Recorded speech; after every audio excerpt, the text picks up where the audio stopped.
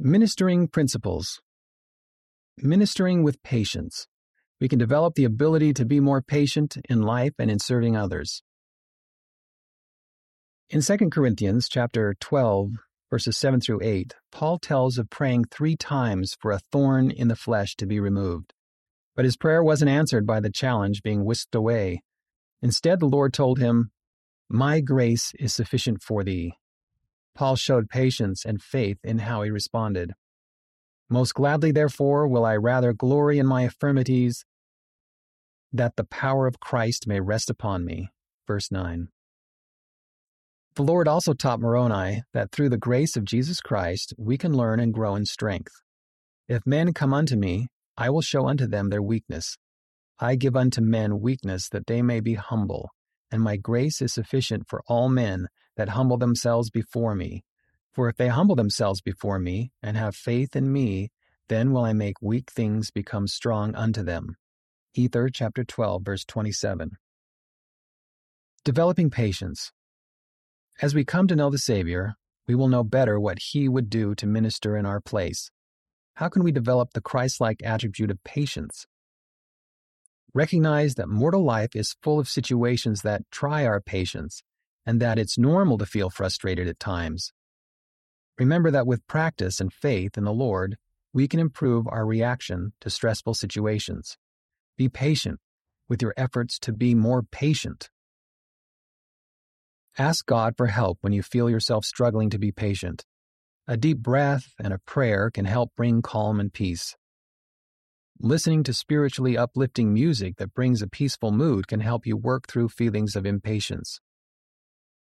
Acknowledge the Lord's timing in your life. Our will and desires should adjust to His timetable. Having patience is a mindset. Remember that feeling frantic or being in a constant state of hurry rarely improves our lives. Ministering with patience. Like Paul, most of us have prayed for relief many times in our lives, sometimes many more than 3 times. Sometimes it's the right time for that blessing to be given, and other times we, like Paul, are being taught and strengthened. At these times, we can learn patience and learn to wait on the Lord's timing. We need the Christ-like attribute of patience as we minister too. We may minister to people who have a variety of challenges and levels of gospel understanding, and it takes patience and love to minister to people who may not be receptive or responsive. Ideas for ministering with patience. Sometimes our ministering task is to help others have patience through trials. Here are some ways we can help. Show the person or family that we love and care about them despite any challenge they are facing, even if they think, for whatever reason, that they are unlovable. Share experiences with them when you had to learn patience and that you relate to how difficult it can be. Help them feel that they aren't alone if they feel impatient or frustrated. Pray for them to be able to have patience through difficult trials and let them know that Heavenly Father will hear their prayers so they can feel that strength. Be a listening ear when they need someone to talk to. Having an understanding friend is one of the best ways to endure a hard trial or situation. Discover more. To find out how the lessons we learn from patience can cultivate our character, lift our lives, and heighten our happiness, read Elder Dieter F. Uchtdorf's talk, Continue in Patience.